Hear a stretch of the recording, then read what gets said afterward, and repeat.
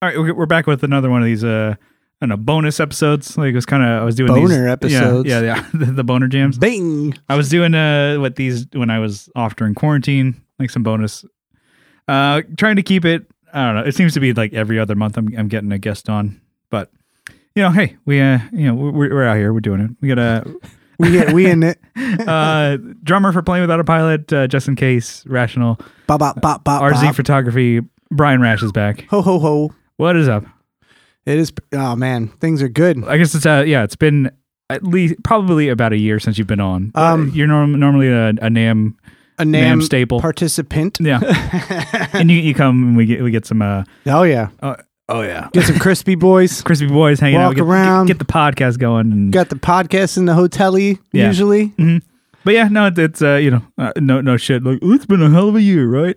Well, to be honest, I think you and I talk about this probably ad nauseum, especially early on, how much of an advantage it kind of was for certain creative types and certain people that have projects going on to have that extra time, and especially in the onset of not being able to do anything else, but maybe hanging out at the house, but. For you, like people like you and I, our house is like a studio and this and that. Like we have a lot to do here. It's not like we're Netflixing all day or something, but at least you try not to. Yeah. So I mean, I think it kind of opened up a lot of opportunity, especially for me. I was working the 9 to 5 every day, and then in the evening got the daughter. So it's a little more difficult to apply myself to the time with like projects, kids, family. I mean. Yeah, I'm not going to put my daughter onto the side, or my wife while I bang out something in the studio or something. But I got something hot. I got to Yeah, you watch some YouTube. I'll be over here, But no, it's been good. We've been doing a lot of recording, and which was cool because I haven't gotten a chance to record band stuff. It's usually just hip hop stuff. So band stuff for a long time, so. That's been really cool. And then going through the whole mixing process, learning about stuff that I, might have known, brush back up on, stuff like that. Did, because I know for me it was a little different, like if like going from working, 40 hours to like, nothing. And then it was like, was that like different, or how was like, I don't know, tapping into creativity and like, okay, now it's almost like I want to work. Cause like I don't know. It's at least I'll say for me, I definitely think of like my 8 hours, 9 hours or whatever of work is like, that's just eaten up, that I'm like, oh, I write that off. Cause you obviously, if you work, you apply yourself, you should be focusing on those 9 hours or whatever on your job. How did you, I don't know, was it like an adjustment? Was it a big deal? Like, how did you change? Like, what made you the gumption of like, oh shit, I want to do something? Was it kind of like a shock at first? Like, oh, now I have time. What do I do with it?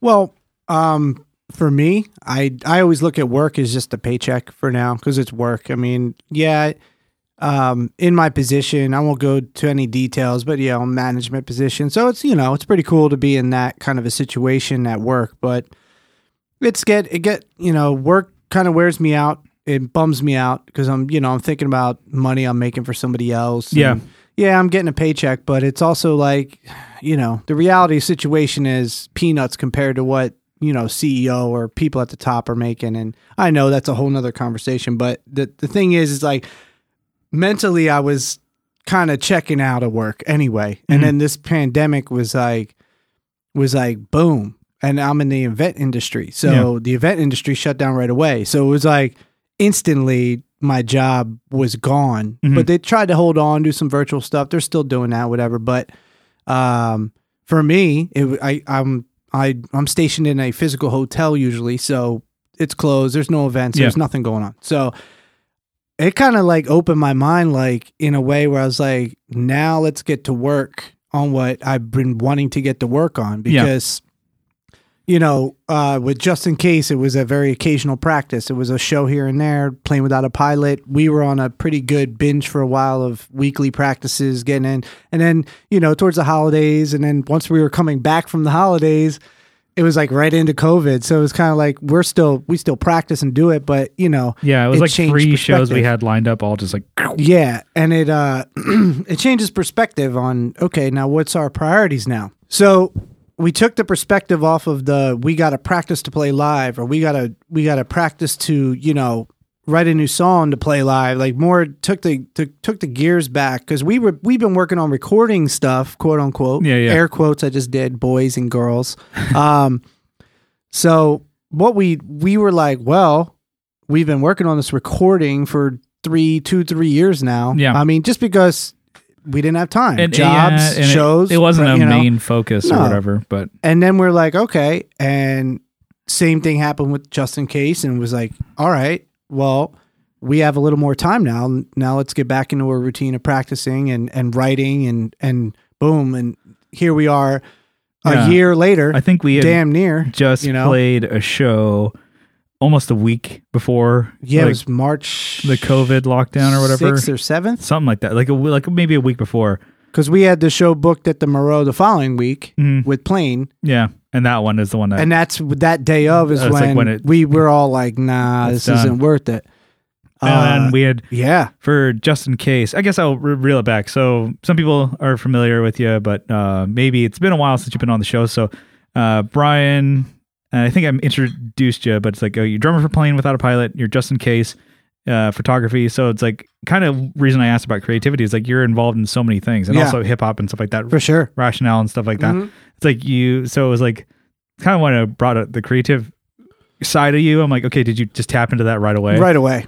Because when I'm working full time, I can do it, but like on the weekends or in the evenings with the headphones, the little keyboard on the couch, just chilling. But I can't get into the studio room, quote unquote, air quotes again, about, to sit in front of my monitors and really feel like I'm doing a little bit bigger stuff. But, so when this happened, my daughter's daycare was still open. So we're still able to, they're following the guidelines. Everything's safe there and cleansed. So we were happy because my wife starts working from home. So that's another dynamic. So now we're both in the house at the same time, which we rarely were, before this. It was like weekends kind of thing. Weekends, nights, Yeah. So daughter is getting taken care of and getting her social interaction that she needs as a kid. And she's developing very well. And so my wife and I are like, cool. So now my wife's working in the bedroom on and I'm in the other baby/office room doing my thing. But it's a weird dynamic too, because you're like used to being like, oh, if I'm around my wife, we should be chilling and doing stuff. Yeah, but you separate to be like... But you have to, you're acting like you're not in the same house. And then you see each other in the hallway. You're like, oh, hey, let's get lunch over here in the kitchen. It's kind of weird because we're not used to that. Meet in the break room by the water cooler. Yeah, pretty much. And then, we make a couple jokes about office stuff and it's funny, but, that was early on. It was really awkward because we're not used to that. And then now it's all like I just let her do her thing. The Jim and Pam thing, trying to flirt with your wife while she's at her desk. Like easy, we're in the office. You know what I mean? Stuff like that.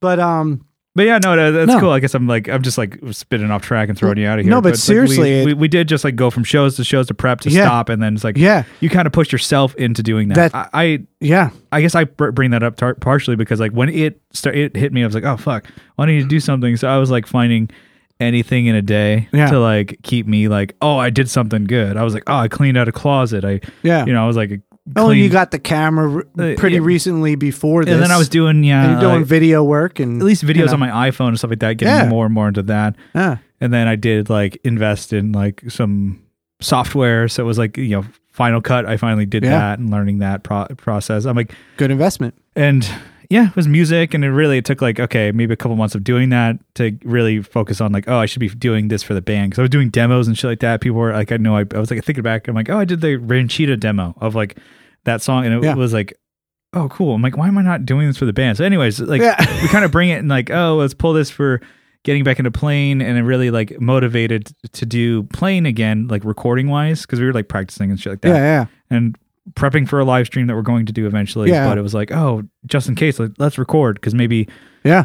We had those few songs and we're like, all right, it's time to, all right. What do you guys want to do? And it's like same thing. And like, I think we released something in 2018 or whatever. And then you guys were like, oh, 2016. It's like, oh, let's push to get something out together. And for Adam's been writing and stuff like that. For sure. And so it's like, oh, cool. And just the whole process of being motivated. That's what I brought it like that up. I'm like, oh, from the get go, you're kind of like, okay, cool. I'm motivated to work and do shit. And that's like, you pushed to plan to get us recording just in case, because at least we knew, or you knew at least like what we had available for sure. Instead of like, oh, let's see what we can spend money on money that we have available. It's like, oh, cool, got Focusrite. We got okay, we both have Pro Tools. Let's use that as our DAW of choice. Mics, we had all the good mics combined. Basically, dump all our mics in a pile. Like, okay, what can we use? Yeah, like, what can we set? Even just like mic stands. Yeah, throwing it all together. I'm like, okay, cool. We got cables, and there's our pile of it. And I'm like, cool. It's like very DIY setup. And you're like, okay, let's set it up. Let's do the drums. Let's hammer it out. And then we ended up getting that going. So we're pretty much towards the end of that recording process. And from the beginning of that, we were like, okay, might just be like a new song that we can put out on Bandcamp just to get hype or whatever. It's like just to hold people over in a way, kind of like, hey, here's a new jam. And we're kind of thinking like, I think initially it was like, oh, demos, doesn't matter what the hell it is. It's just get something out. And now we're getting it. It's like some of the best sounding stuff that I think either of us have done, and let alone, I mean, not to like, I don't mean this in a shitty way. It's like probably maybe some of the best sounding stuff just in case I've done. Well, and I'm like, it's good to be proud of the work we've put in, because this isn't like we set up one day and did it somewhere and then we're like, okay, cool, let's mix it tomorrow and that's it. It's like we've actually been spending months now and time on all of and recording, and it's like it is a completely DIY thing that we're doing. Yeah, and it is not one person outside the band has been involved with the recording of this album. No, it's been all us. It's cool. So the whole process is, it's like maybe it just speaks to like we're living in 2020, 2021. Yeah, that we can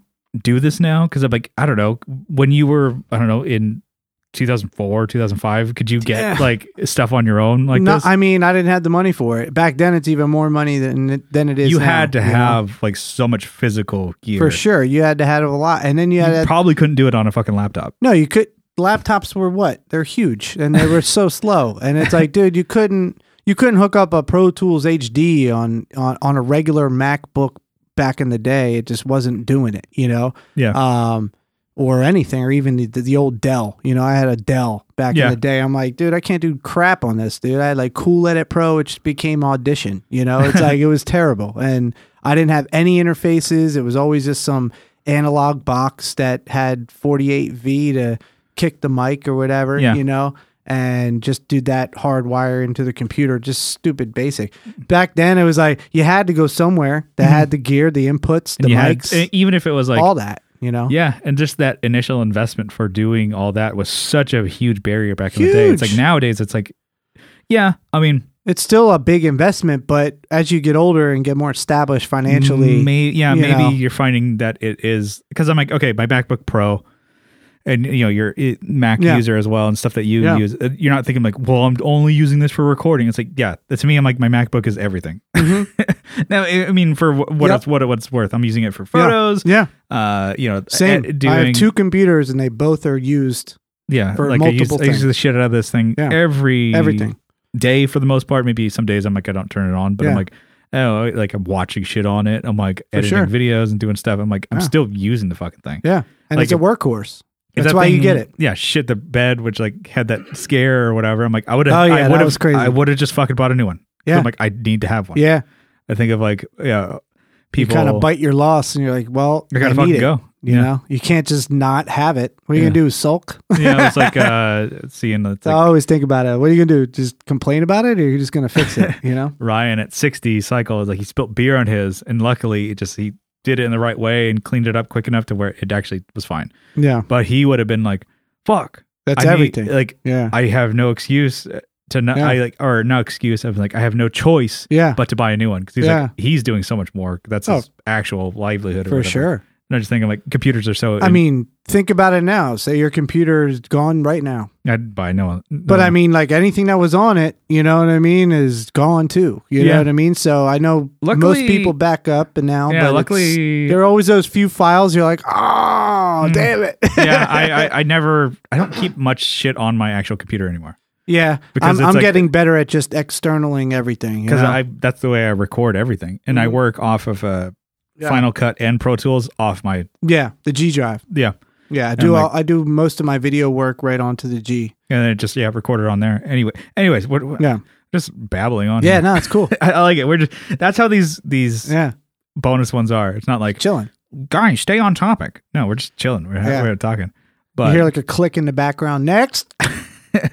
All right, boys, talk about this. Yeah, well, there was a couple like topics in the group we'll get to, but but to kind of revisit the main discussion we were having about like just about where we are, how we've been, that kind of thing. I just think it's been a great I almost feel like for myself being able to have that opportunity and not stressing too hard about, because I was getting paid with my job up until about July. So I it wasn't full pay, but it, with supplemental, unemployment, you're making things work. And my wife never lost pay. So she's been working through this whole thing. So it's good that I had the opportunity to be able to do this. Not that I take that for granted, because every day I'm like, man, this could all be gone. And then I'm back to weekend nights and trying to make things work, Sunday afternoon practice, and that's it, and right now there's a little more options that come in, in the middle of the week and do a podcast.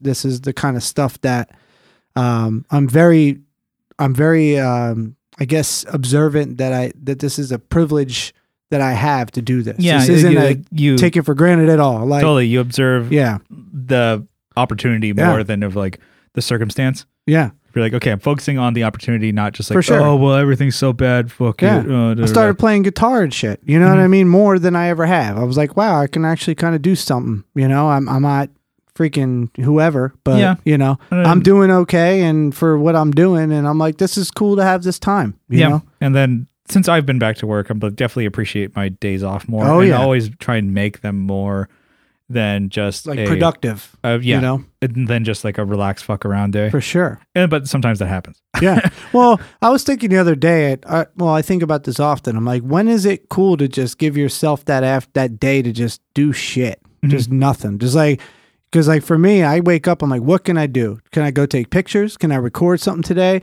Is there anything in my backlog of projects that I haven't thought of touching up? Do I do artwork for the band? Do I work on my photography business online, my website? Like, it's crazy. Like, it's sometimes hard for me to even focus on one task, because I'm like, dude, while I'm on here updating my photography website, let me just slide over the just in case one and see what I could do, and it's like, no, I need to focus on one thing one day, and the next thing, and get more done. I feel like that definitely is my scatterbrain. I can sit, man. Sometimes I just need to focus on it. I do like having deadlines, and I think that's the thing I think that helps a lot. That keeps me grounded, or like scheduling and deadlines, and that's kind of like what helped get the just in case stuff done, because it's just like, oh, on this fucking day we're all available. We need to come in and do this. And it hasn't been like that for a long time. So we were, Adam and I, we have our own talks just to make sure we're on, because best. Him and I will drop the ball in a second, because it's easy to get distracted. And, we'll drop the ball and start doing something else and be like, oh, crap, we didn't do what we were supposed to do for the band this week, but not anymore. Like, we actually literally catch up on a weekly basis.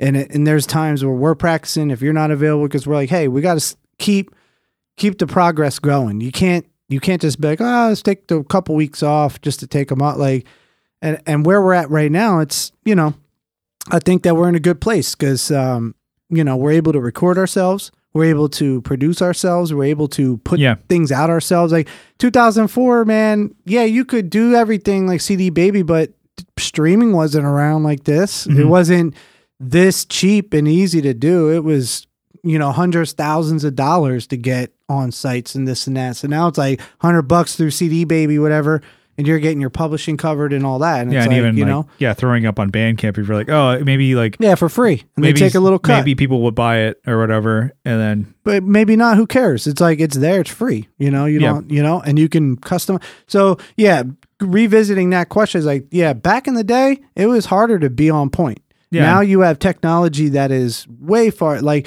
even back to the discussion of the Helix pedals and everything. Like, shit, dude. Yeah, you had it in 04, but you wouldn't use it on a recording as much, because you're like, this doesn't sound that right. It was there, but it wasn't there live. You could get away with it live because but in the studio, you're like, no, I'm going to do the amp. And now it's like, amp, recorded guitars over here. Yeah, Adam just came. I was like, with his guitars. I've seen, more time on setup on miking and cabs and getting it just right than just. This was like literally. I think I cracked a beer, set my camera up, and it was like, okay, we're ready. I was like, oh. I thought you were going to be here for 20 minutes fucking with that thing. No, he was like 5 minutes. It was done. And he was like, this is exactly what I want. I'm like, oh, that was pretty cool. Yeah. And then it was just like surprise. I'm like, oh, do you want to change it or reamp it later? Because I recorded all his DIs for the backup.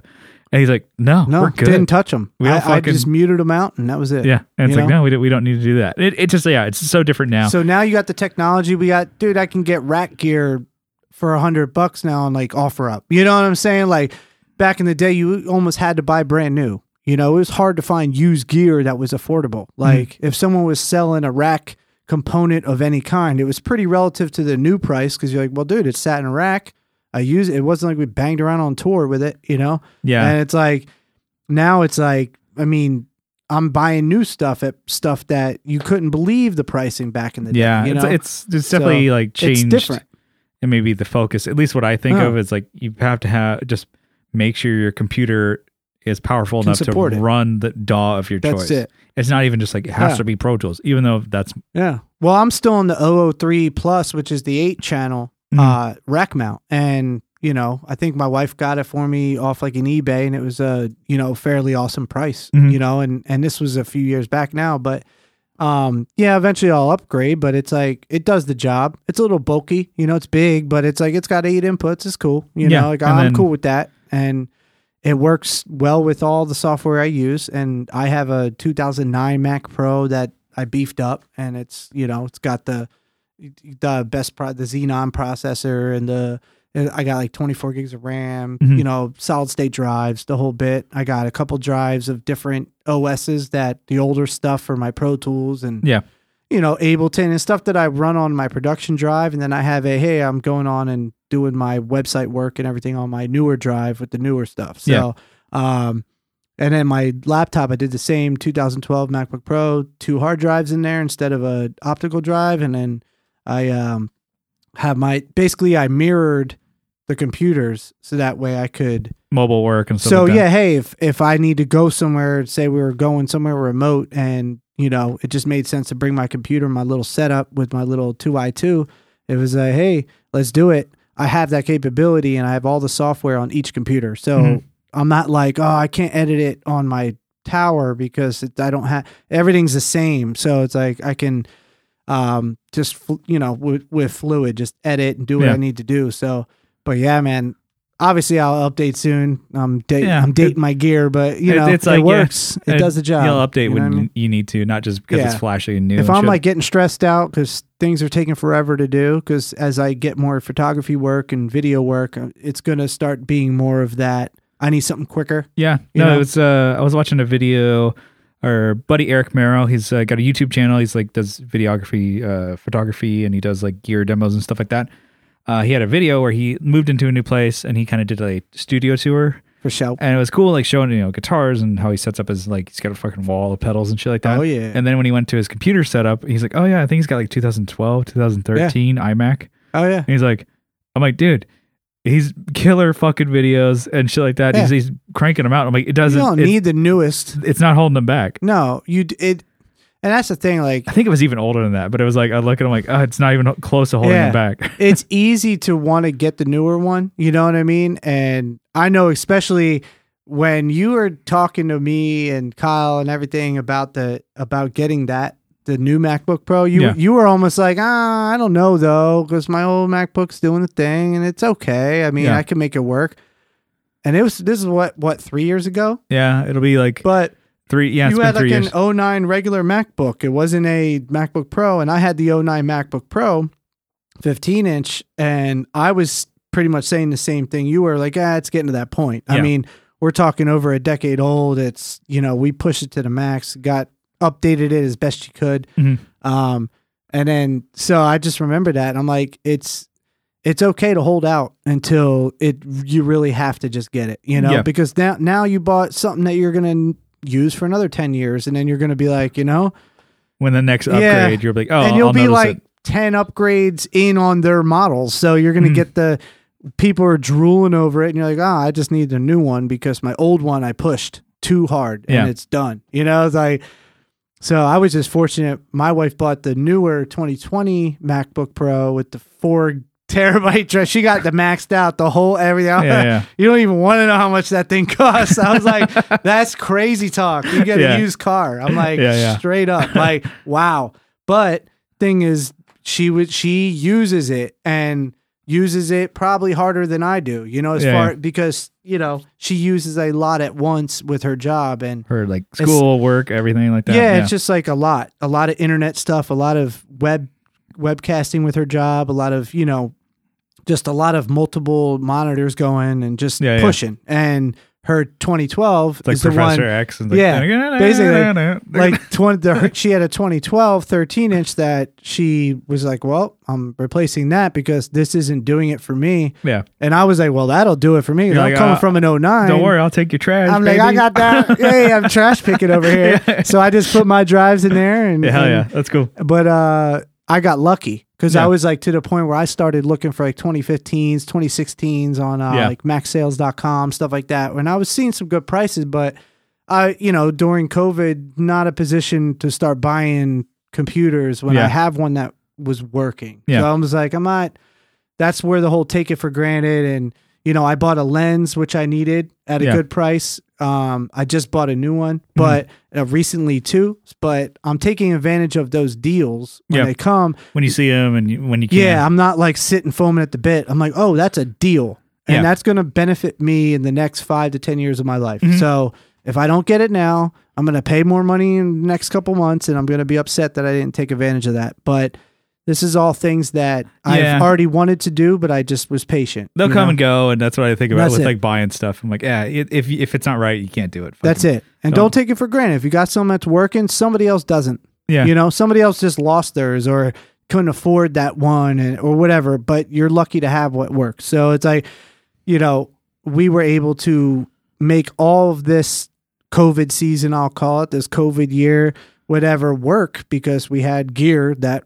was reliable. And even if it was using my older stuff or your newer it was fluid. There was no issues. There wasn't like, oh man, my files aren't transferring correctly. It's like boom, boom, boom, boom, boom. Yeah, so far, it's been so fluid. Yeah. Beautiful. All right. So we back, baby. Yeah. Totally took a break. Yeah. Burritos. Coming back. Yeah. So do you blame us? Just like kind of like, catch up where we are. We're, catch up in liquor. Remember that joke? Yeah. I forget the joke, but that was the punchline. Just catch up in liquor. Ah, ha, ha. That was a middle school joke. Okay. Anyway, moving on. I'm not sure. But, look it up. Google it, bro. 2020. Hell of a year, right? And then, we're in the midst of like recording, doing stuff. And then you got, you're working on just getting photography gigs and stuff like that. Yeah. And then, so that's where we are. But, maybe we can get some like random topics or questions. Yeah, man. Let's move it along. So this one I hit you up with. Oh, I wanted to also touch. Sorry, I also got into golf. Golf. A lot more. Yeah. A lot more, which is weird because I was like casually acting like I played golf for a while. And definitely never understood. Definitely anything, during the summer months, I'm like, dude, you're darker than me. You're getting out there, bro. I was getting there, but I just wanted to put that out there. Like that's kind of been like because I used to do like riding dirt bikes and skateboarding. That was always my. Which I still love and would love to do, but as you're getting in your, it gives me that maybe later 30s, kind of something to do, like not just music and not just I don't want to break my elbow or whatever. Yeah. And it's just like, but I just wanted to touch that I did start playing a lot more golf and understanding it better. And now I'm like really trying to get better. I think it's pretty cool. Definitely a lot of more people than I realized have that as a hobby. Yeah. It's like when we had crazy. A rehearsal studio, we'd be talking to bands. I'm like, oh yeah, a lot of those just random dudes you're talking to, or people outside of like I don't know, music spot. They're like in a band. Like, oh, I'm talking about hitting the golf, and I'm like, oh shit, I didn't. It's such a challenging game that I think that once you get into it, it's one of those things you get into it and you're just like, you get really really focused on it, and you're just like, man, and you start meeting other people that do it. It's a good place to like go out and drink a few. Hang with the boys, hang with the girls, whatever, and just do your thing. But yeah, it's been a really good therapeutic kind of, and you're outside, thing. so it's easy enough to just like Great stay away from people. Yeah, it's really cool. So anyway, moving on. Just want to put that out there. All my golf sponsors out there. Yeah, and I know our buddy Will there, Will Lehue. He was mentioning he's getting into golf. It's like, oh yeah, it's a fun hobby, but also can be like, oh, good, another expensive hobby. Oh yeah, I had gotten a. It's funny. I had gotten a few years ago. I got this older Wilson set of irons from a little golf course called Kalina Golf. It's up in I don't know if it's City Heights or that area, Bay Park kind of. I don't know, not Bay Park, Oak Park, kind of like it's a weird little area. Anyway, but they were in nice condition. I find out that they're like a remake. It's like getting a remake guitar of something vintage. Yeah. But it was like in the 80s, they remade something from the prior years of whatever. Yeah. So it was like the Tour Series, these Wilson clubs. And they were going for like $120 on eBay, and I bought them for like $30. Oh, perfect. And this was recently, they were going for like $120, and I put them for like $100. Guy hit me up like within 20 minutes. I was like, I'll give you like 50 or something. I was like, 80. And he's like, cool. Yeah. And it was like, boom, boom. I made $50 after years of playing with them. Got this other Japanese made, I believe it's Manuzzo, or I think, pardon if I said it wrong. I think it's Manuzzo, but they are Japanese forging is just better in most things, and golf in particular. So $150 just needed grips. My buddy works at Admiral Baker golf course here at San Diego, knows how to grip. So I bought the grips from Dick's. Yeah. Gave it to him. Here you go. Here's the clubs. And like a day or two later, get my shit set up. Yeah. Straight up. It's like taking it to the homie and getting a guitar set up. It's like, sweet. I got like sick pair of clubs. It's for always cheap. like these different hobbies that there are nuances to. Yeah. Everything. Everything. Mm-hmm. Photography, fucking golf. For sure. The cars, especially. Jesus, like computers. Like there's a whole You culture can always get the run of the mill shit and just go. And you'll never know either. Put it on auto and just go. Yeah. Or you can get into it and really be like, no, I could tune the Mustang to be extra horsepower by adding this little part and doing this and adjusting that and adding a header and then you're like, next thing you know, you dump $20,000 in a $5,000 car. You know what I mean? Yeah. You're like, shit, that's 4 years later. Oh, we were things badass. We just went to go get burritos, and there's a kid out in the parking lot of like Nitrous. O'Reilly's. Yeah, just what was that? He's like a Camry or something. Yeah, Nitrous. It was like a TL. Yeah. I was like, that doesn't look like a race car, but okay. No, he's adding this shit in the parking lot. Yeah, he's just like fucking with it. I'm like, and that's his hobby. I don't know. It is fun. It's funny. I would assume a lot of people got into hobbies from 75 degrees is beautiful and still doing that during quarantine. I think a lot even of it, more so. Yeah, I think how have you seen a lot of people doing landscaping, roofing, a lot of repairs to their house over the last 8 to 10 months? Yeah. It's crazy, drive right? around and it's like, you're like, I'm home now. You're like, wait a minute. Where's all this money come from? Well, I think of also like, or they just didn't have the time. Like Crate and Barrel is where I work or whatever.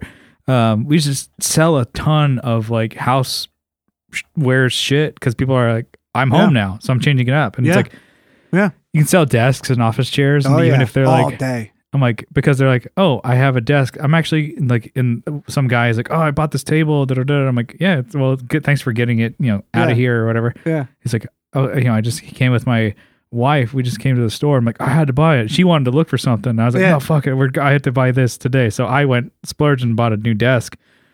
And then he's like, because I've been working at home, like on my laptop from home on like a card table. Yeah. He's like a little plastic thing that's rickety. I'm like, oh, dude, I can actually get a legit desk. I'm like, and appreciate it and enjoy your work that much more. We were so fucking busy. And it's like, because people are home and they're buying shit. And it's like, it's like same thing with like, you try and be friendly with customers to a point like, oh yeah, just like quick banter. I'm like, oh yeah, I bought all this glassware or drinkware. I'm like, because you can't go to the bars, you have to have the cocktails at your house, huh? And she's like, totally. I'm like, all right, for sure. The conversation's done here. You want to buy a mini bar too? Yeah, it's like, oh, think about that. How about a tray? You need an ice bucket? Yeah, just like attacking on shit. Like, like affirming purchases. And we got an $80 ice bucket if you want it. It's over perfect. Here. Yeah, I need that. And the tongs are $20 if you want those. That's not far off. Actually. Yeah, I know.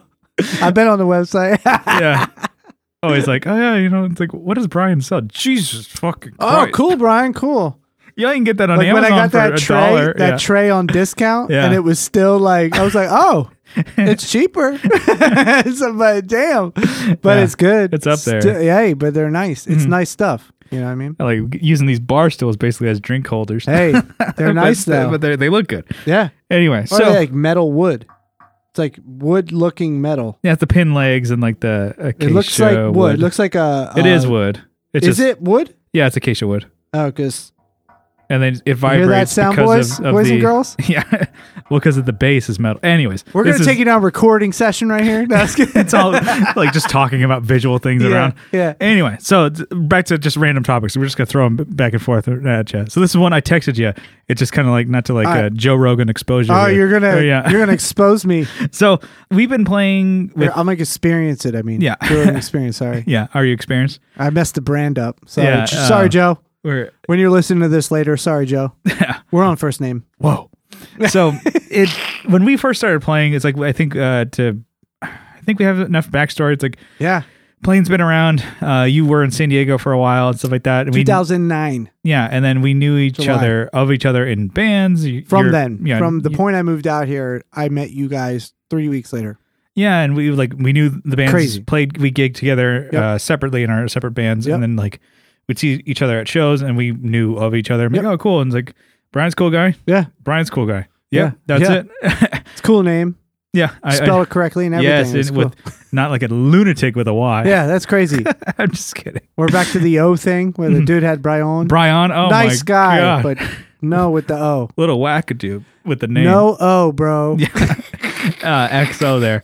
So once we started, like, I don't know, it was like our buddy Roland was like, oh, you should, we needed a drummer. And then it was when Adam had moved to Austin. Yeah. And you had brought up the idea of, hey, we need a drummer. We're starting to get back in the swing of things. We want to get a tour, maybe possibly going to Austin. Yeah. Adam's down there. Then we could join up and tour back up to like maybe Arizona as a 2-band thing. Yeah, we were thinking of like just logistics and stuff like that. And we started practicing for that. And it was just kind of, that didn't work out, but we just ended up liking it. Yeah. And then, let's roll with this, I think even before that, it was just like, oh, well, Brian's, he's working on a couple things. I think you were playing in a reggae band, maybe?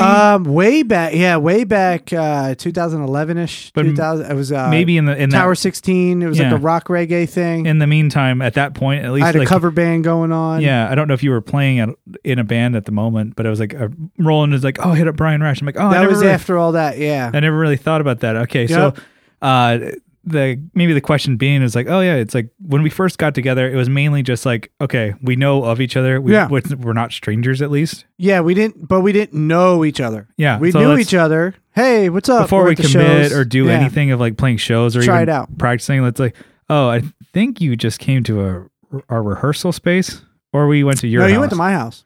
But I had the little orange Crush 20, and I was like, hey, let's put your board. Yeah, that's what it was. Put your board through the PA.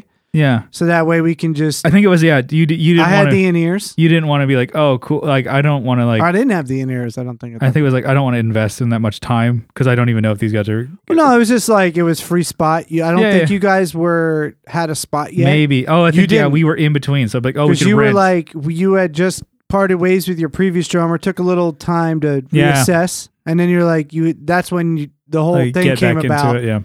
And you were like, hey, and I was like, hey, in my garage, I got my kit right there. I got a bass amp, one of those to throw back to a way long episode. Gray carpet coated with Fender USA made B. The fuzzy carpet. 80 fuzzy carpet, rubber corner, screwed on tank of a 18-inch. 160 watt solid state chorus pedal option. It's a great amp. 1991 or 2 looking thing. See, all favorite. that old 80s shit is just a sleeper. I'll tell you, man. Nobody wants it, and they tell me it didn't sound good though. Sounded good. It sounded good. really good. I think even Kyle was like, okay. Well, that's and not even too bad. Some of the old 80s, like in 90s, like PV shit. It was like Co Schneider. He's got like this. Bravo, I think it's like a PV amp that it looks like a practice amp, and I was like so discounting it. I'm like, this thing looks like a fucking piece of shit, dude. He's like, oh no, let's play it. I'm like, dude, no. And then I played it. I'm like, oh my God, it's one of the best sounding things in the world.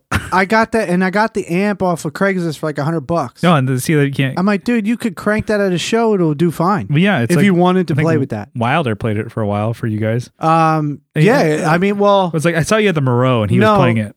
He played at the Moreau, I think, because he had like came off work or something like that. Yeah, and it was just easier. But he would bring his mammoth of a rig. But you would do like, but it was he had an awesome rig. You can also DI. He's probably doing the same thing where he's like DI, but it's like just for stage volume. And now I had gotten the amp because I was playing with a band before. It was when I lived in Lakeside with Adam. Actually, Adam was playing sax in the band. I was living with a couple guys from New Jersey. And we were playing. I was like, and I wasn't the drummer. They had a drummer, and they needed a bass player. And I bought my Squier P bass off of this guy I knew for $100 with a little gig bag. I was like, okay. And then I got someone to help me with the. I think they did some wiring work or something on it. There was a ground issue with the input. Got that fixed for like $20, $30. It was like easy fix. But I was playing on that. I needed an amp. Found this thing for $120 or something. Went and picked it up. I love it. I mean, it sits in my garage now. I don't do much with it, but when I plug it in, every time sounds still works, still fine. I'm like, dude, this thing's a tank. I mean, it's built to be a tank. And I'm like, it looks like crap. I mean, it's a gray carpet coated. Mm-hmm. It looks amateur. It's amateur. But this guy, he's amateur. But yeah. So we sounds good.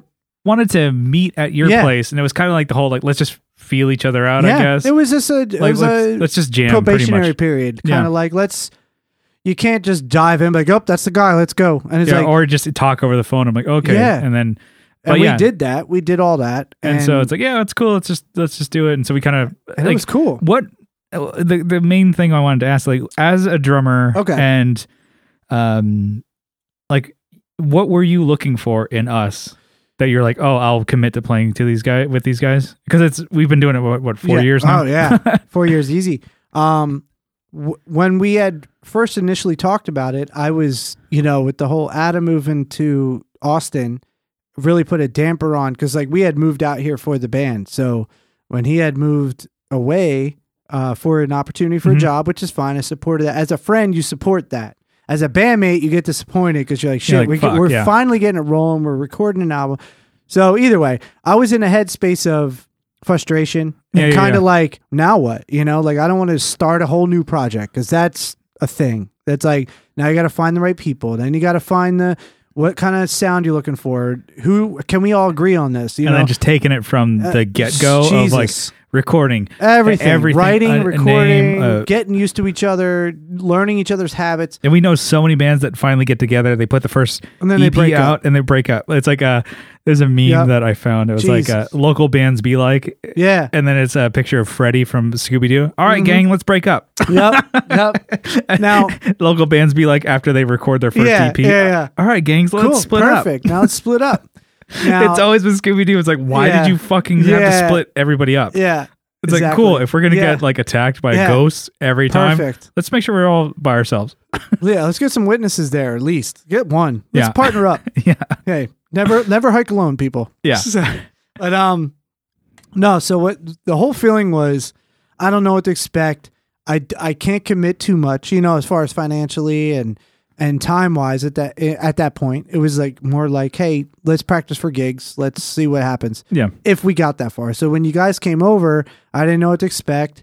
I was familiar with a lot of the older stuff from playing with you guys back and maybe in the even day, just like our own personalities. I think you mainly have just like heard of us from other people of like, oh, Steven told you about me. Or like Roland would. Or maybe impression of hanging out live and watching you guys from a distance, kind of a third person. You're kind of like, if I'm going to hang out with these two chuckleheads. Well, I didn't know you guys. Exactly. Like yeah. So, and same thing. It's like, Brian seems cool. I know him. Like he used to sing for. I don't know. He used to yell into a microphone. And I've seen his band play. Cool. They're good. All right, cool. So it was. I knew what we were looking for at least. I didn't know what to expect, and I was like, hey, the worst that can happen is if we have a practice and it doesn't work, we say that was a fun day, whatever. Lock cool. the deadbolt. Yeah, close the garage door nice and slow. Make sure you guys are walking away. No, but after the first practice, It's like, were you looking for us to like keep time, have our songs structured a certain way, or like please God, let us be able to work together and not be like, do this, and then every 5 seconds be like, no, bro, that's not the part. That's not the, Yeah. I've played with people like that, and it's frustrating. Like, especially if you're just starting to play with each other and learning each other's semantics. Is that the word, or the vibe or the feel of each other's play? Like, say with Adam and I, when we were playing anything together, we can predict, just like you and Kyle can with each other, where you're going to go next. Like, I heard that one chord change is going to be a breakdown, or, oh, I hear that it's going to be a fast part, or I can see how they're looking at me right now, where we're going to go. Obviously we didn't have any of that, but when we got together, my whole hope was that let us be able to play at least one of the songs that I was listening to a lot, and be able to play through enough where you feel comfortable with that it went well enough, and that I feel comfortable that you guys weren't frustrated looking back like this fucking guy. You know what I mean? Like, because like there's nothing worse than being a drummer and you think you're crushing, and you're like, you're getting the look like, and then afterwards like, yeah, we'll I guess we'll give you a call or something, or how do you want to work that? And you're like, fuck. All right, I'll talk to you never. You know? Yeah, it could be, but it was cool as well. Like maybe our songs were like, as far as drums go, not to like. Whatever, I will say I was. They were way simple. To like, here's breathing room. Simple to the effect of, like with Just In Case, there's a lot of change ups. There's a lot of fast beats. I was used to a lot of change ups. I know that for sure. But I was used to really, I don't know how to express it, but like challenging myself, like, dude, don't miss that fucking part. You missed it last time. Don't miss this fucking part. That change up's important. That pause is important. And it's like with you guys, it was a little more straightforward, and to a point where I felt like I might get bored with this because I'm not used to playing straightforward rock and roll punk rock. Like, and then it's also too, it's like we were never like, you have to play that. It's like, oh, you have time to do whatever. Which was probably the only factor which kept me around initially. Because I kept asking you guys, is this what you're looking for? And you guys like, do what you need to do. And I was like, oh. I think it's only been I was like fuck yeah. All right, let's roll with that. Recently with songs, or like even just going back to like a specific song. There's a song In the End from our like first like full length that we have going back to. It's like, okay, these are maybe specific drum parts to fit that. There's parts that I kept missing that I was frustrated because I know you guys are frustrated, and you're like, fuck, guy. But that's the only one. Every other one's like, we've even changed them from how we recorded them to make them better for us, because it's like there's like a song. It's About You. We did that, or no, it's Cutting Ties, where it's like. Da, da, da, da, da, da, da, da, da. We like had like a triplet thing that we did. And like, we almost never got it. It's like, this is kind of fucking stupid. And so we're like, oh yeah, let's make it halftime. It's like, all three of us like, dude, we should have fucking did that in the first place. I think it was like you were playing it, and then it's like, oh geez, that's fucking easier. It's like, well, it's not how. Let's like it on the record. Who gives a shit? Yeah. You know what I've realized since we started playing, and since this last 4 years of my life, is that as much as you want to go and play exactly what you did on the record, when you go see the bands that you go watch anyway live, like even bands the songs, a lot of them don't play exactly what they did, but you think they did because you're already used to hearing the song. So you're just like, your mind already plays the part, or here's that vocal part, or here's the lead that might not be there because they're a 3-piece. Or even if they change it up completely, it's still cool. It's awesome because it's live. It's like I was watching like some like. Unless you're Tool, you have to play to the CD or it doesn't work. Yeah. And I saw them live, and I appreciate them for that. But you will not get their songs played any different. Like it will be that every time. Doing medleys, I guess, is kind of what sometimes bands do. It's like Blink used to do that a lot with Tom, because he was just fucking like hit my flange and delays, and I'm fucking around on Blink. He never played that type of shit on the record, really. It's like he never had like, oh, what's my age again, with a bunch of flange and weird shit on there. Yeah. But they would just fuck around. And I thought that was kind of cool, whether you like Tom, Tom or not. No, to be honest with you, I think Tom DeLonge's a great songwriter. And I think that although I'm not a huge fan of his later stuff, that's just me. Mm-hmm. That's not a, absolute or nothing. But, I'm just like, I'm kind of glad to see him doing other things too. Yeah. And not just being like, I'm just a guitar player. And it's like, no, I do other things. And actually I'm in cahoots with a lot of really powerful people. Yeah. So he's on another stage, you're like, this guy's not only like this, I know he's the voyeur pop punk joke around guy. Yeah. He's a serious, like, I'm trying to do things. He's even got Peter McKinnon doing his documentary. Like, Jesus Christ. No. That must have cost him like fucking $100,000 just to get him fucking for a week. From Canada. Jesus. Yeah. God Anyway, that was damn. like something I was like, I saw that. Buddy. What's up, San Diego? This What's is up, Tom? Brian and Brian from the Tone Jerks podcast right now. It was What's going on, everyone? RJ from Teletalk texted me. He's like, whoa, what? Peter McKinnon's doing the fucking Angels and Airwaves documentary? Lucky him, man. And I'm like, Fuck. yeah. Lucky him. What a cool gig. Well, yeah. As a guy who does photography and videography stuff. Definitely looking forward cool to that. gig. That's going to be pretty cool. Because they're not going to hold back. It's going to be all out. Yeah, Just, he probably just fucking went all to town. He does it on his YouTube videos. He's I'm not going just to do it on saying, a fucking documentary. if I had the resources he had, it would be that too. It would be like, let's go. Yeah, but anyway. Money flying, let's go. Yeah, make it the fucking sickest thing. Yeah. But what were you talking about? Lots of stuff. Yeah. Well, I mean, the first initial get-go Yeah, was yeah. mainly just, I remember playing and it was like pretty loose, and it's like it was like just a chorus that we were like, we didn't even tell you. We just started jamming it out. And There was a bunch of those songs. We're a bunch like, of them let's like, play this one. oh, that's on I'll be like, okay. on the end. Yeah. It's like, we didn't even tell you, and you already knew. Yeah. It's like just from the way we Yeah. were strumming, you heard it. I'm like, yep, okay, Yeah. cool. Yeah. You catching him? I'm like, Yeah. oh, Yeah. yep, he knows what he's doing. I'm like, oh, cool. I'm like, oh, anything different? I'm like, no, let's just Yeah. move on to the next one. Yeah. And then we even were like, okay, our test was always like, oh, let's play a song that's so new that nobody really even has it down. Yeah. So there's no like, Yeah. there's not even a recorded version of it Yeah.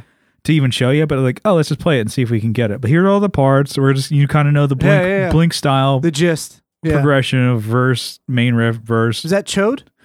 No. I don't remember. I think it was maybe Chode Smoker or Bro. No, I think it was Might have been Bro Town. Shady Nasty. No, Shady Nasty we wrote together. Okay. I think it might No, have been you're Bro right. Town. You're right. Might have been Brotown. Shady Nasty was one that we were like, It was Brotown, I think. I think we had Brotown down. I was like, okay, all this one is just, I think it was Brotown because they, because you had played some. I was like, oh, like that's how cool. we all our You know? new songs have just shitty names. I think we're gonna keep them because it was like, let's make great songs that have dumb names. Well, that's the thing. Like, I don't know if how many people that listen to the cast aren't band members or have been band members, but if you haven't been in a band, you usually write songs and call it some obnoxious shit for a long time, and then like you're like, well, we gotta name it something different for the record, but. You get some crazy fucking yeah, and it would be like we have a song that's like called just the new song. Yeah, and it's not even new anymore. It's not even it's like new one. A year and a half old. And we've been playing, and we have written new ones. We've played it live plenty of times. I have written new ones since, but like the funny joke names, I think we're gonna keep. Yeah, just as like, and we should just leave them at Slam that. Pig. Slam. If you don't know what that is, you can look that up on. I think a lot of people Urban Dictionary do, or some and shit. it has nothing to do with the songs. Nothing at all. We just got into a conversation about it. We're like, there it is. And then I don't remember why we called like. Chode Smoker was Chain Smoker. Yeah, but we like. I think you guys were just messing around. Yeah, because we had like a friend. It was like in high school. He's like, oh, "You're such a chode." No. He like we were like in a group of us all hanging out talking, and we're all like a mix of like like people into punk rock music and people in bands or whatever. So it's like kind of like the same group of kids, nerdy, whatever. He walks up to us, and he was like kind of like the weird kid who had like the trench coat. Yeah. He had his glasses on and his like Cure t-shirt. He comes up to all of us, like we're all kind of talking. He busts into the circle of group. It was like, I'm a chain chode smoker. Oh, and we're like, that we all just started laughing. And it was just like, that's the dumbest thing I've ever heard. I've ever heard. But great name for a song. Chode and then Smoker. I'm like, dude, we remember that from when we were 16. But don't let him know, because then he's gonna want royalties. Motherfuckers. Royalties, yeah, I mean, I guess kind of one thing, I guess like I could maybe speak to it when I was like playing with Just In Case at first. It was easy enough because I knew you. Yeah. So I was like, and we played had already well. had rapport playing Yeah, together. it was super easy. But we never played bass drums together. It was always you or guitar. Yeah, and so coming into like the Just In Case like songwriting wise, completely different. Totally Even though you can different. sing it, it's a 3-piece punk band. So I'm like, okay, totally different. And so having to learn the songs and stuff like that, I'm like, cool. To actually be able to be committed to a band as a bass player was a lot of fun. So I got to put more energy into it to be like actually solidify it. I would do like gigs of filling in for like Sean Tolley's band. I did like Nothing Sacred. I remember. I saw you play a few times with other bands, and just then like random. And there was one. You had played a show with, I think Just In Case played this show, and you were opening up with a band, and Kyle dropped off the gear with his El Camino. At the Tower Bar. What was the name of that band? It was either Dead Air Broadcast or maybe American Rust. I forget, but I was like, when I showed up, I was like, "Are you guys playing tonight?" Because Kyle was there getting his bass gear out, and then you were there. You're like, "No, I'm playing bass." I'm like, "What? Maybe what the fuck?" There's like, so it was like, maybe, what was it? I forget the name of the band, but it was a really brief band. It didn't last long. I think you played like a show, maybe. Yeah, and you were on bass, and we had played after you guys or something like that, or before you. I forget, but it was just like weird seeing you on bass because I didn't know that was the first time experiencing that. And then you played with like I think Stereo Summer. Yeah, or his band, the Nothing Sacred. Nothing Sacred. Yeah, and that was a band too. It was okay. Just learning these songs and playing in different just bands. Different. It's like feeling the vibe. Yeah.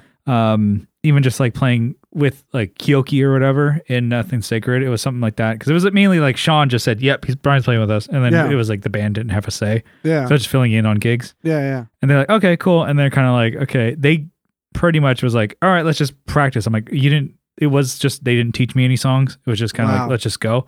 And I learned them because they're, you can pick shit up. I was going to say, you picked up all our stuff really quickly, like compared to what we've had some previous guys who've done really, really well, but it took them a little longer. But you were just pretty much right on it. I was like, it wasn't as much of like a priority.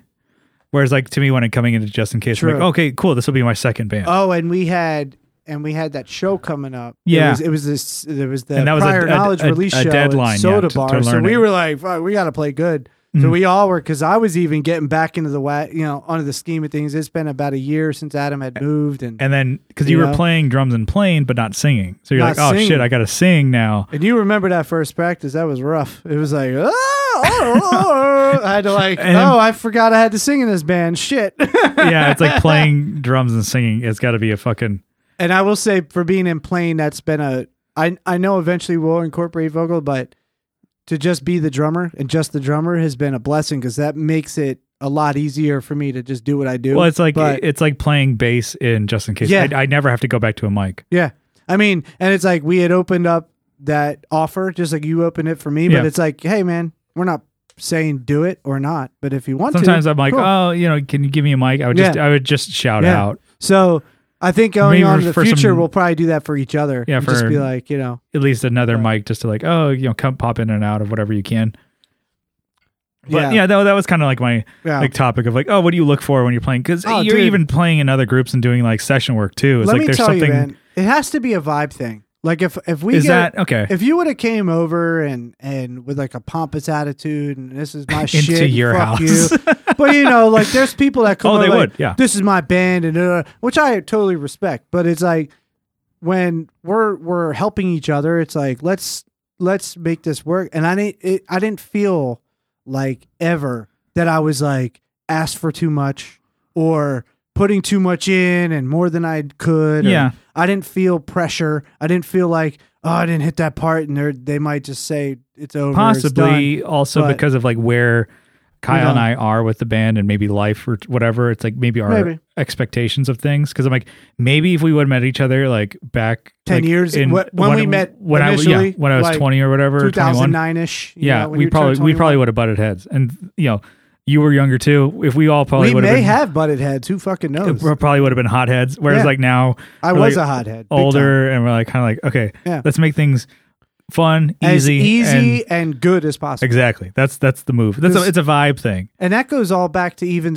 our recording process with both bands. It's been very easy and not stressful. Like if we can't make it happen on a day, we're not like, it's over. It's done. Well, yeah, and it's like when we were recording vocals or whatever, I'm like, dude, don't push yourself or whatever. We've done so much. Yeah. I'm like, if we need to come back, it's fine. It's here. Because I was like, let's do them both one day and do it bang. It's like, why? No, it's like, we're not, if you stress everybody out, it'll be shitty. Yeah. Won't be fun. And, I think that where we're at right now compared to 4 years ago, because there was, I think that initial meetup was the only time where it was a little awkward because we never got in a room together on instruments. We never talked about music on that level, and I never even tried to play your song. So I was just like, except for a week or two prior when you sent me some stuff, and I was like, oh, let me practice a little. But it went really well, and that's, I think, on not only what I was expecting, like, oh, I hope this isn't a disaster. You know what I mean? I hope it works out is basically what I was thinking.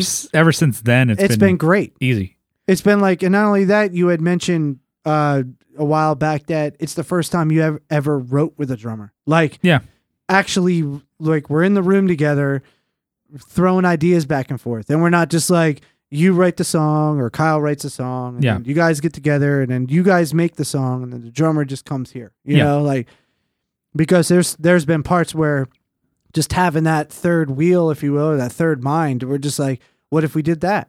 Yeah. Oh, let's try that. And there's been times where like, oh, that didn't work, but I'm glad we tried it. Yeah, it's coming from like a songwriter's perspective as well. It's like, and that's another thing. Not all drummers are songwriters. Yeah, that's the thing too. And so not all drummers, do, and not all bass players are, and not all guitar players are. So it's like when you find a group of people that are all songwriters, they are all involved with multiple projects of their own and whatever, and they all have different talents.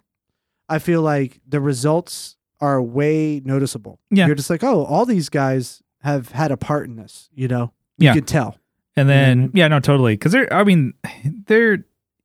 is common. I know that there's some people who are only musicians. Yeah. There's like, there's solo drummers that are just drummers that play by themselves and they do fills for an hour and a half and they get sponsored by Sabian and it's crazy and it's awesome. But you put them in a band and they're like, what? I can only play this one beat for 4 bars. Like, what do you mean? And it's like, I've seen people that are amazing solo drummers. Yeah. And crazy shitty band drummers. Because they don't know how to be in a band. Yeah. It was like also other guitar players, bass players, all that, Pete Thorne said on a video, and it's kind of something that when he thinks about like taking on a gig, it's all like, oh, it's the music, the hang, and the pay. It's like you got to have 2 of those things. Yeah. To make it worthwhile or whatever. Yeah. And playing locally, take the pay out of it. Yeah. We got to have the other 2. You gotta like the music and you gotta like the hang. But to be honest, I mean, you guys have never done me wrong. Like there was never a point where I knew you guys got paid, and then I'm like, hey guys, am I getting any Skrilla? It was always like, here, we got $60, we all get 20. We got $100, we all get 30. Don't spend it all on 2 beers. But the fact of the matter is, I never had to ask for it. There was never chasing you. Hey guys, did we get paid that last gig? It was like, I've been in projects where it's been a little difficult. Yeah, and see, that's a beautiful thing because that sucks. Yeah, once, because I feel like with the Just In Case and Playing Without a Pilot, it's almost a symbiotic relationship. It's like we both are doing the same thing for each other. Yeah, and it's like we've both been doing the same thing. We got this. Everybody gets equal shot. Boom, boom, boom, boom, boom. We're not gonna. Yeah, or your merch is your merch. Our merch is our merch. But other than that, gig pay. Boom, boom, boom. It's perfect. It's been easy without even saying anything. It's like you can't ask for a much sweeter situation. Yeah, you know what I mean. It's like it's pretty freaking awesome. Yeah, it's like I think we both are agreeing on that. Who had some questions? It was on the group. Colin Smith. Was it? All right, I pulled it up here. So I got it from Facebook here. So Colin Smith on the spot. He's got a couple of ones here. So it mentions. Yeah, mentioned that you're mixing you mixed and mastered the new Just In Case stuff, which we'll put out later. Yeah, but keep an ear out for that. It's gonna it sounds fucking sick. Yeah, we'll talk more about that when we get more idea of release date. But far as like recording your own drums this time, and you've done it before, but This time, like, it was all just you. Like, yeah, we knew the miking or mics were like From a combination of ours. Shit. Yeah. And then I'm like, okay, I can get some of the, the levels. Yeah. And then, but as far as placement and stuff like that, it was mainly just, it was all you. I was like, I don't know what the fuck. Yeah.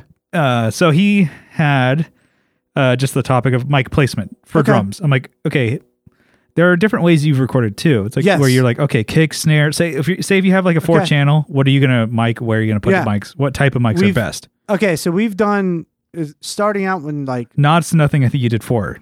Nods to Nothing. I did kick, snare, overhead, and I think a room mic. Yeah.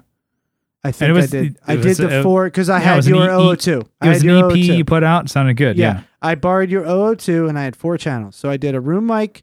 I did an overhead. It was I forget the Audio Technica model, but it looks like a little, if you're into sex toys, it looks like a bullet. It's like a little, it's like a little black mic. It's like this little, 3-inch mic. Yeah. It's a condenser mic. I think it's an 80 something. I'm terrible with model numbers, so you're not going to get that out of me. That's a Brian Wilder thing. So if you want model numbers, you can look up Brian Wilder. He'll hook you up.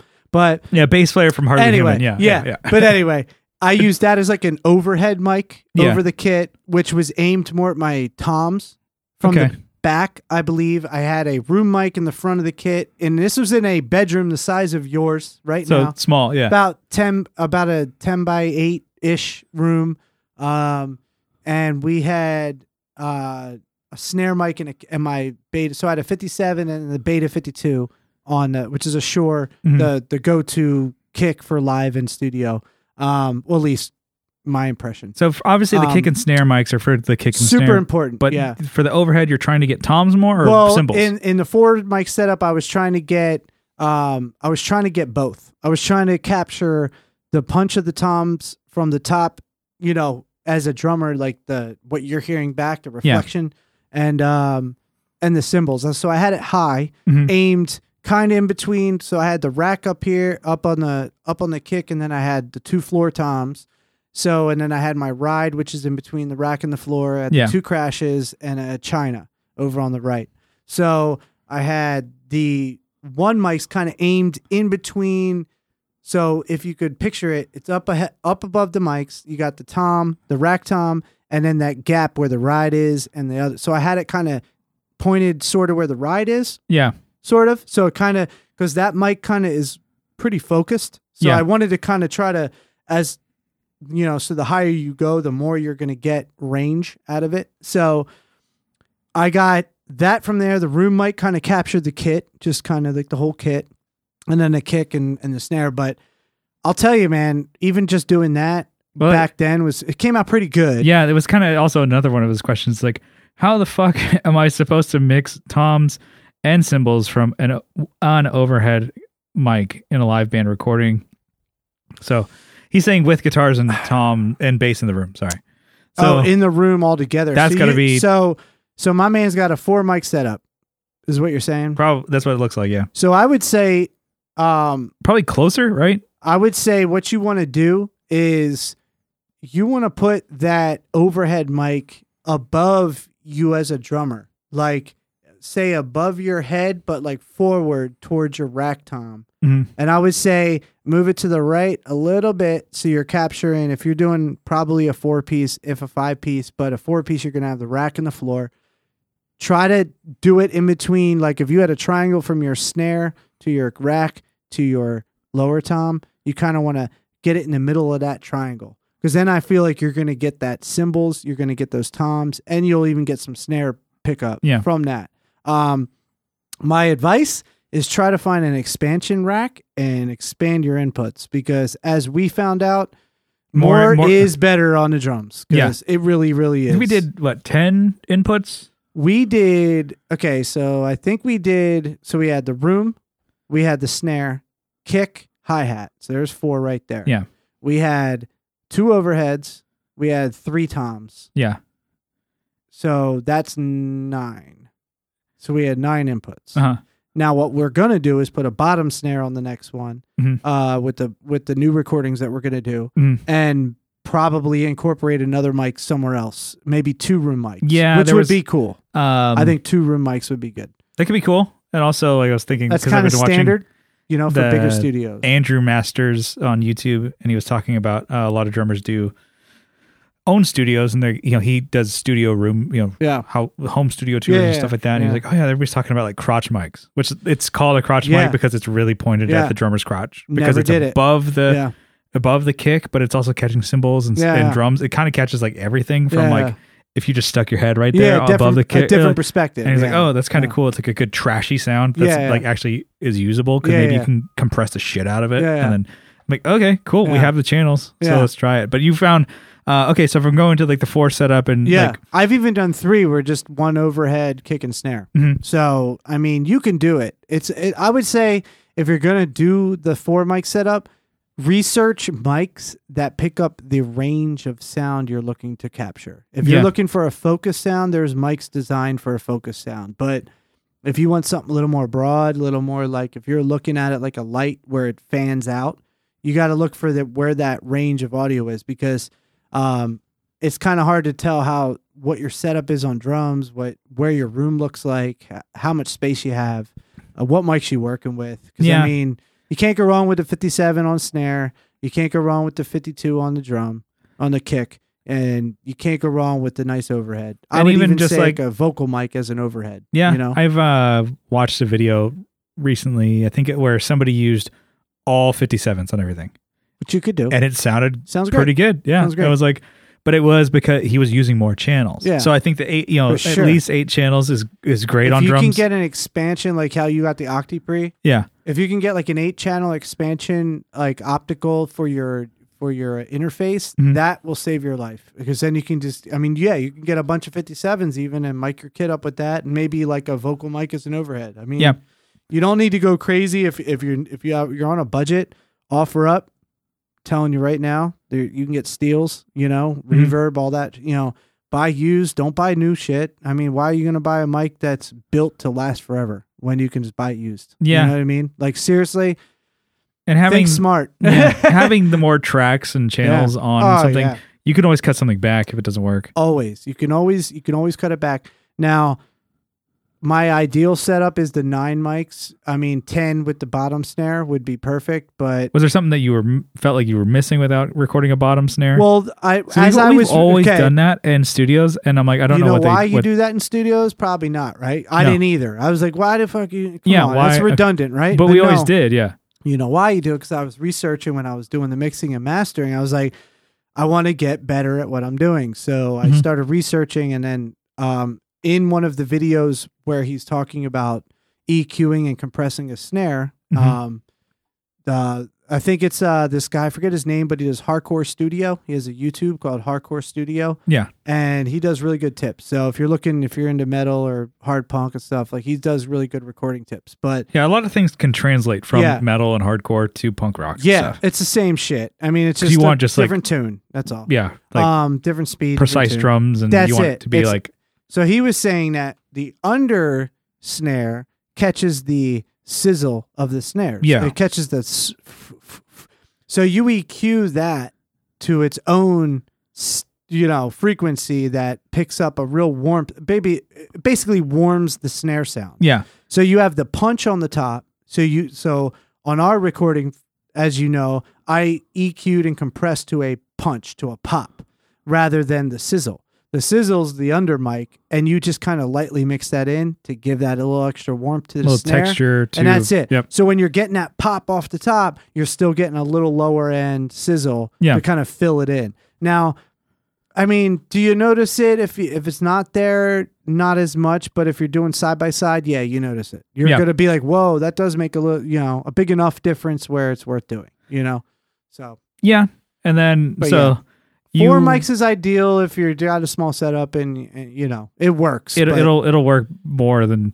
And do the isolation stuff. So if you have an amp in the room, build some kind of. You can do it. You could do it out of a cardboard box and some foam, and just put it in front of your amp, so that way it's not kicking into the room as hard. Yeah. And then I'm assuming everybody has earplugs or in-ears or headphones at this point. If you're recording, at that point. You don't need to crank your amps loud, and the bass you can go DI. Yeah, I think don't have to have that rock in the room out.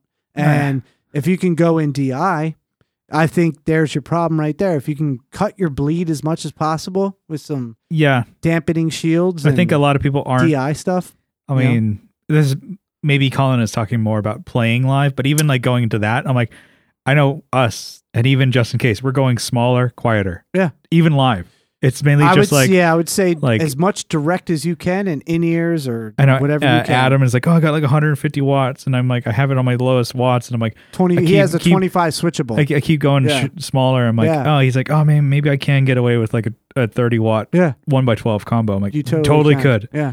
And the thing is, that's going to be way easier to load and stuff like that. And then I bring that little fucking orange deal. Oh, God. And I'm looking at it right now, just like it looks so sexy. It really does. It's like a funny little thing. It's the loudest little full stack you've ever heard. And that thing cranks. You bring it. And the thing is, it's isolated or it's not so isolated, crazy. But it's like the isobaric cab, but it's like very directional. So I'm like, it's pointed to me. I can hear it. And then like I get DI. That's it. Give it to the crowd. So I'm like, really not fucking up your mics as much as I can. Now, and if you're guitar too, if you're playing venues where you have to play with no mics on the cabs, then you're not going to worry about mics anyways. Then that's it, and you're not going to really. I mean, if you mic your drums at that point, then why aren't you micing your guitars? So, if you need that noise from your amps, that means you're playing venues you're not miking anyway. So, I say if you're miking, go smaller, go quieter. Or if you're going, direct. A lot of churches are doing that to where it's like when they play live, they're doing everything's Kemper, Helix, or Fractal or shit like that, and then or they're doing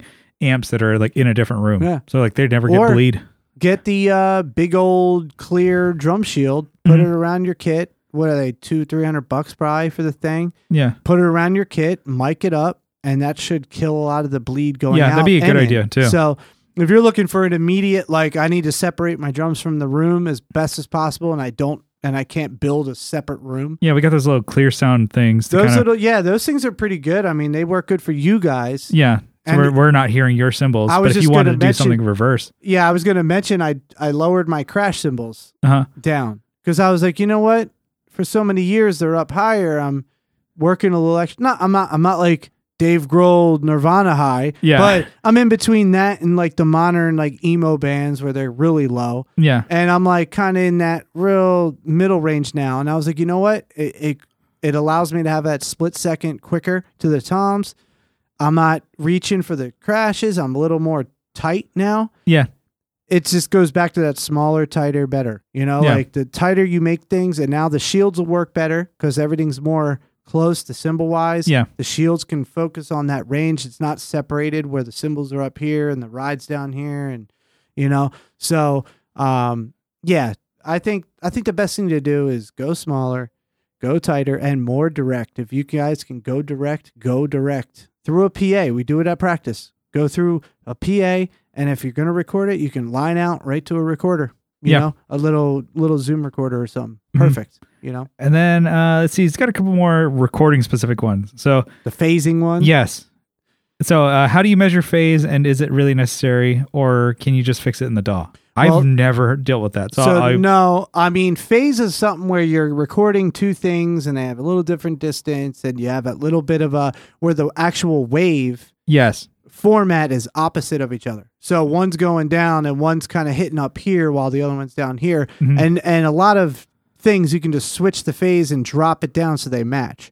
Now, if you're doing a standard setup on the drums where you have two overhead mics, this is where it comes in, because you want that distance from each microphone to be to the center of the snare. So it doesn't matter if it's a little frontward or a little backwards, as long as the distance, like take a mic cord, put your thumb in the middle of your snare on the one end, and you stretch the thing up to the microphone, whatever one you want to consider your cornerstone mic, the one that you're happy with where it's placed, and the other one, you just need it that same distance from the snare, and you will not have a phasing issue. That is the age-old easiest rule. way. That's it, man.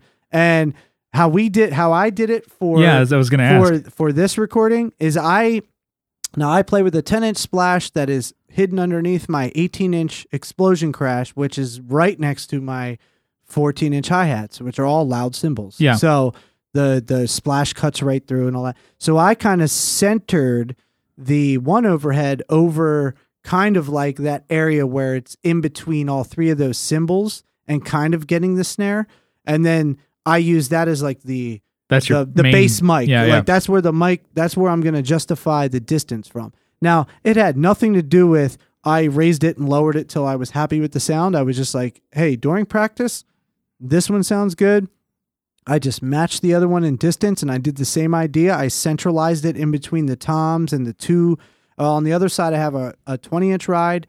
I had a 20-inch crash, now a 19-inch crash, and a 16-inch China cymbal. And I kind of centralized it over my 14-inch, I'll call it the floor tom. It's a rack tom that I have, on the floor, on it's bracketed to this crash cymbal with a little side bracket. But so kind of like over that and over the cymbal. But with the distance from the snare. And when you looked at it dead on, they looked a little odd and off, and you're like, that doesn't look right. But it was the same distance, and no problem. Let me tell you what, like listening back when I just soloed out the overheads, I'm like, they sound damn near exact. As far as volume, as far as distance, you don't know. There's not like one where you're like, ooh, that sounds a little funny, where you hear that phase where you're like, that sounds a little funny. Why does that sound a little off, But none. It was good. So my advice is just grab that mic cord or a piece of rope or a shoelace or tape. If you got tape and you got a measuring tape, perfect, even better. You know what I mean? Mm-hmm. If you want to really get precise, do it like that, and there's probably like a lot of tips on like recording them. If you really want it, make it sure it's 36 inches above. Yeah. If you're doing like, I mean, for me, I want something that just sounds good. I don't dive like. The whole process of at least the just in case recording is no stress. Mm-hmm. We're not overthinking it. We're not being like, for lack of better terms, anal about it. We're like, yo, this sounds all right. This sounds great. We'll do this. We'll do that. I have some outboard compressor DBX gear at home. If it sounds good, I'll polish it up. Mm-hmm. I got some good plugins that,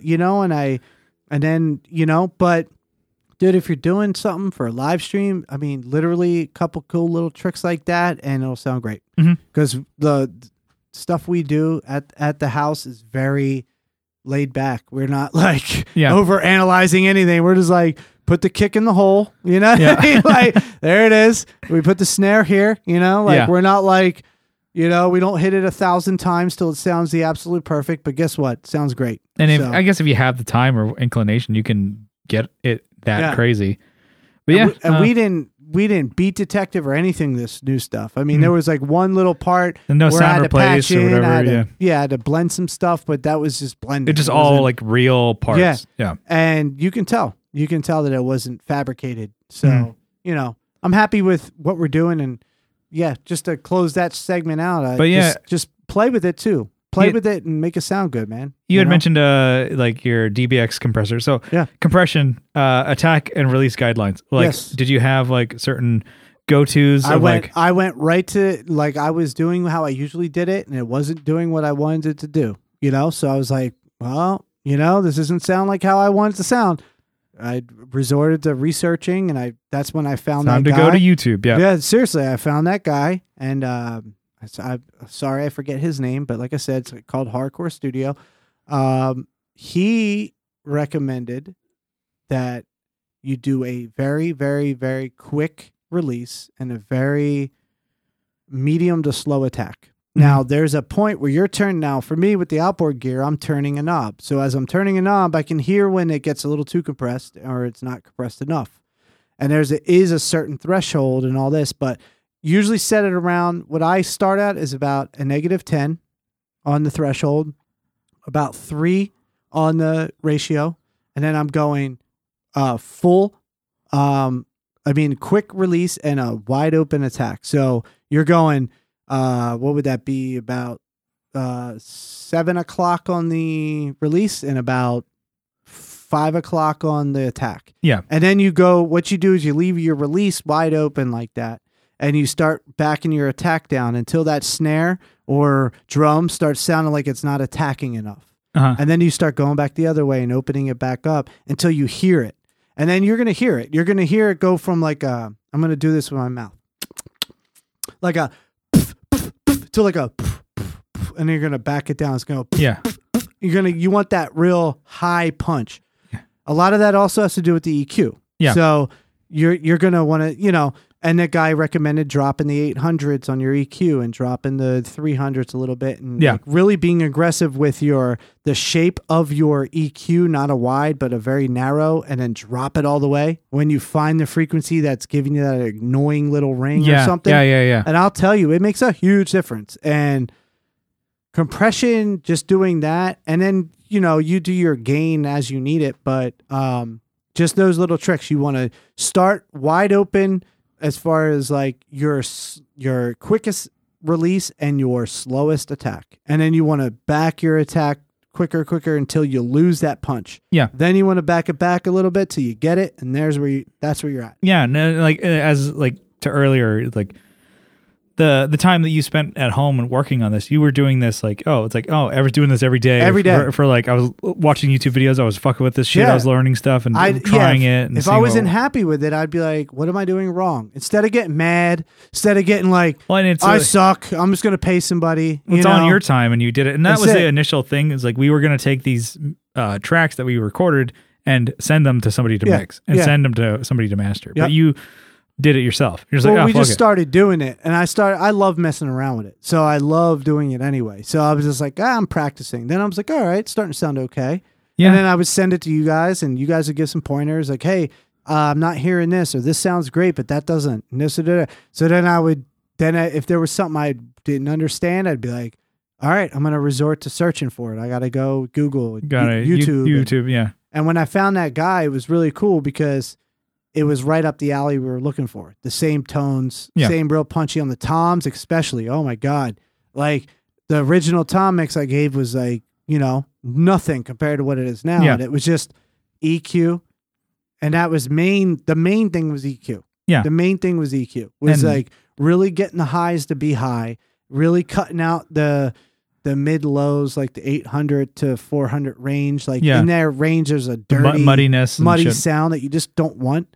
And dude, once I cleaned them up, it was like I didn't do any drum replacement. And that was his thing on the video. He was like, you never need to replace your toms. You just need to EQ them. Mm-hmm. And most music, punk, hard rock, you don't need the ooh tone in your tom. You have a kick, you have the overhead, you have the room mic giving you that tone. Yeah. You don't need the direct mic giving you that boo, boo, boo. You need that gone. You need to be like boom, boo, boo, boo. And then the room mic fills in the lower mids. And that was his thing, is he said, if you get a good room mic recording, you can use that, because with your overheads, you do more highs. Yeah. I did a high pass at 200. Like I dropped everything after 200. It was just like, it was like all highs. And then I went in and cut down the 400 and 800 area and just made the cymbals, because he was saying that's how you get a defined cymbal sound. Like your room mic and your other mic, whatever bleed you have, will pick up the other tones you're kind of trying to fill in, but you don't have to have it so prevalent. It's there, but it ain't, you know, because as you heard them as they went, you're like, oh, that changed. It's getting better. That got better. That did like that changed a lot. I kind of almost like, damn, I'm sure you have them on your drive. I'm like, to hear them as they go along the mix. I do have a few. I was kind of deleting them as I went. I was like, it's almost like, fuck it. I'm not going to need them. We're moving forward. But it was there cool. Are a few where I look back, I'm like, ooh, No, it's cool. It's definitely, we have friends who have full on studios that are like, oh man, some of the stuff is like, man, we did this in the garage in the bedroom, dude. Yeah. Straight up. Wait, I'm like, and it's by ourselves. Yep, it's pretty good. I was pretty impressed. So and back to your point of not bragging, not boasting, but I told you a few times, like, I'm shocked that I was able to get the results that we got so far. And I was just like, I've been doing this for a long time, and I've tried to mix things, and I've never been great. And I've been like, all right, hip hop, I'm a lot better. There's a lot less to worry about. As far as, because with live instruments, it's a whole different ball game. Yeah. But, I just feel proud that I'm able to do this and not throw my hands up and send it off. Like, all right, we fucked up. I'm no, on. I mean, then it's cool to be stoked, and it's like I think it's good to be stoked with your work, music, and your band. I'm like, you're your biggest fan. Yeah. You'll never have a bigger fan than your own. Obviously, so we're not doing this for this long because we have a ton of fans. We have fans, but it's like, so you do it because you love it. It's cool to be proud of it, and it's like of something of your own work, and like, I did that. Da, da, da. I'm like, I'm not doing it for anybody but me. Da, da, da. It's cool, but I don't know. I think let's bring it in for a landing. Yeah, let's get on out of here. Brian, where can people check you out if they need to check out the bands, they need to check out your music, they need to check out your photography. Oh shit! I'm gonna get you, homie. All right, it's your boy. What's up? It's your boy. What's up? What's going on, everybody? This is Brian McKinnon. I'm here chilling with my homie Brian Gower. We're crushing it over here at the Jerkland West. Before we get started, I gotta have my coffee. Before I start, I gotta have my beer. This duet from Alpine is exquisitely awesome. I got a duet machine producing it in my living room right now. I didn't pay for it. No, it's good. Let's get the macro lens out. Yeah, got my 100 millimeter $900 lens that you could go buy, but I got it for free. So fuck off. No, just kidding. I love you, Peter. No, he's listening. He's like gonna comment like "fuck you guys" from Canada, eh? No. So I got Rational Official, which is RASHINAL official. That's my Instagram and also my Facebook. I got rz-photography.com. That's my photography. And jicofficial.com. That's jicofficial.com. I got planewithoutapilot.com. No, but check me out. It's Rash Ziegler on Instagram. So if you want to hit me up personally, but yeah, man. Always a pleasure. We're always banging shit. Yeah, you're in the group too. People can hit you up or whatever. You know where I be. You know I be. You know who this is? It's in the TJ Lounge, baby. Yeah. Whoa. Yeah. Thanks for coming on. We'll get you on the main show with Kyle. Dude, we're gonna do a whole drum episode. Oh, eventually, yes, we're gonna do that. But yeah, thanks for coming on. This was fun. All right. Yeah, man. We'll see you next time. Peace. Bye bye.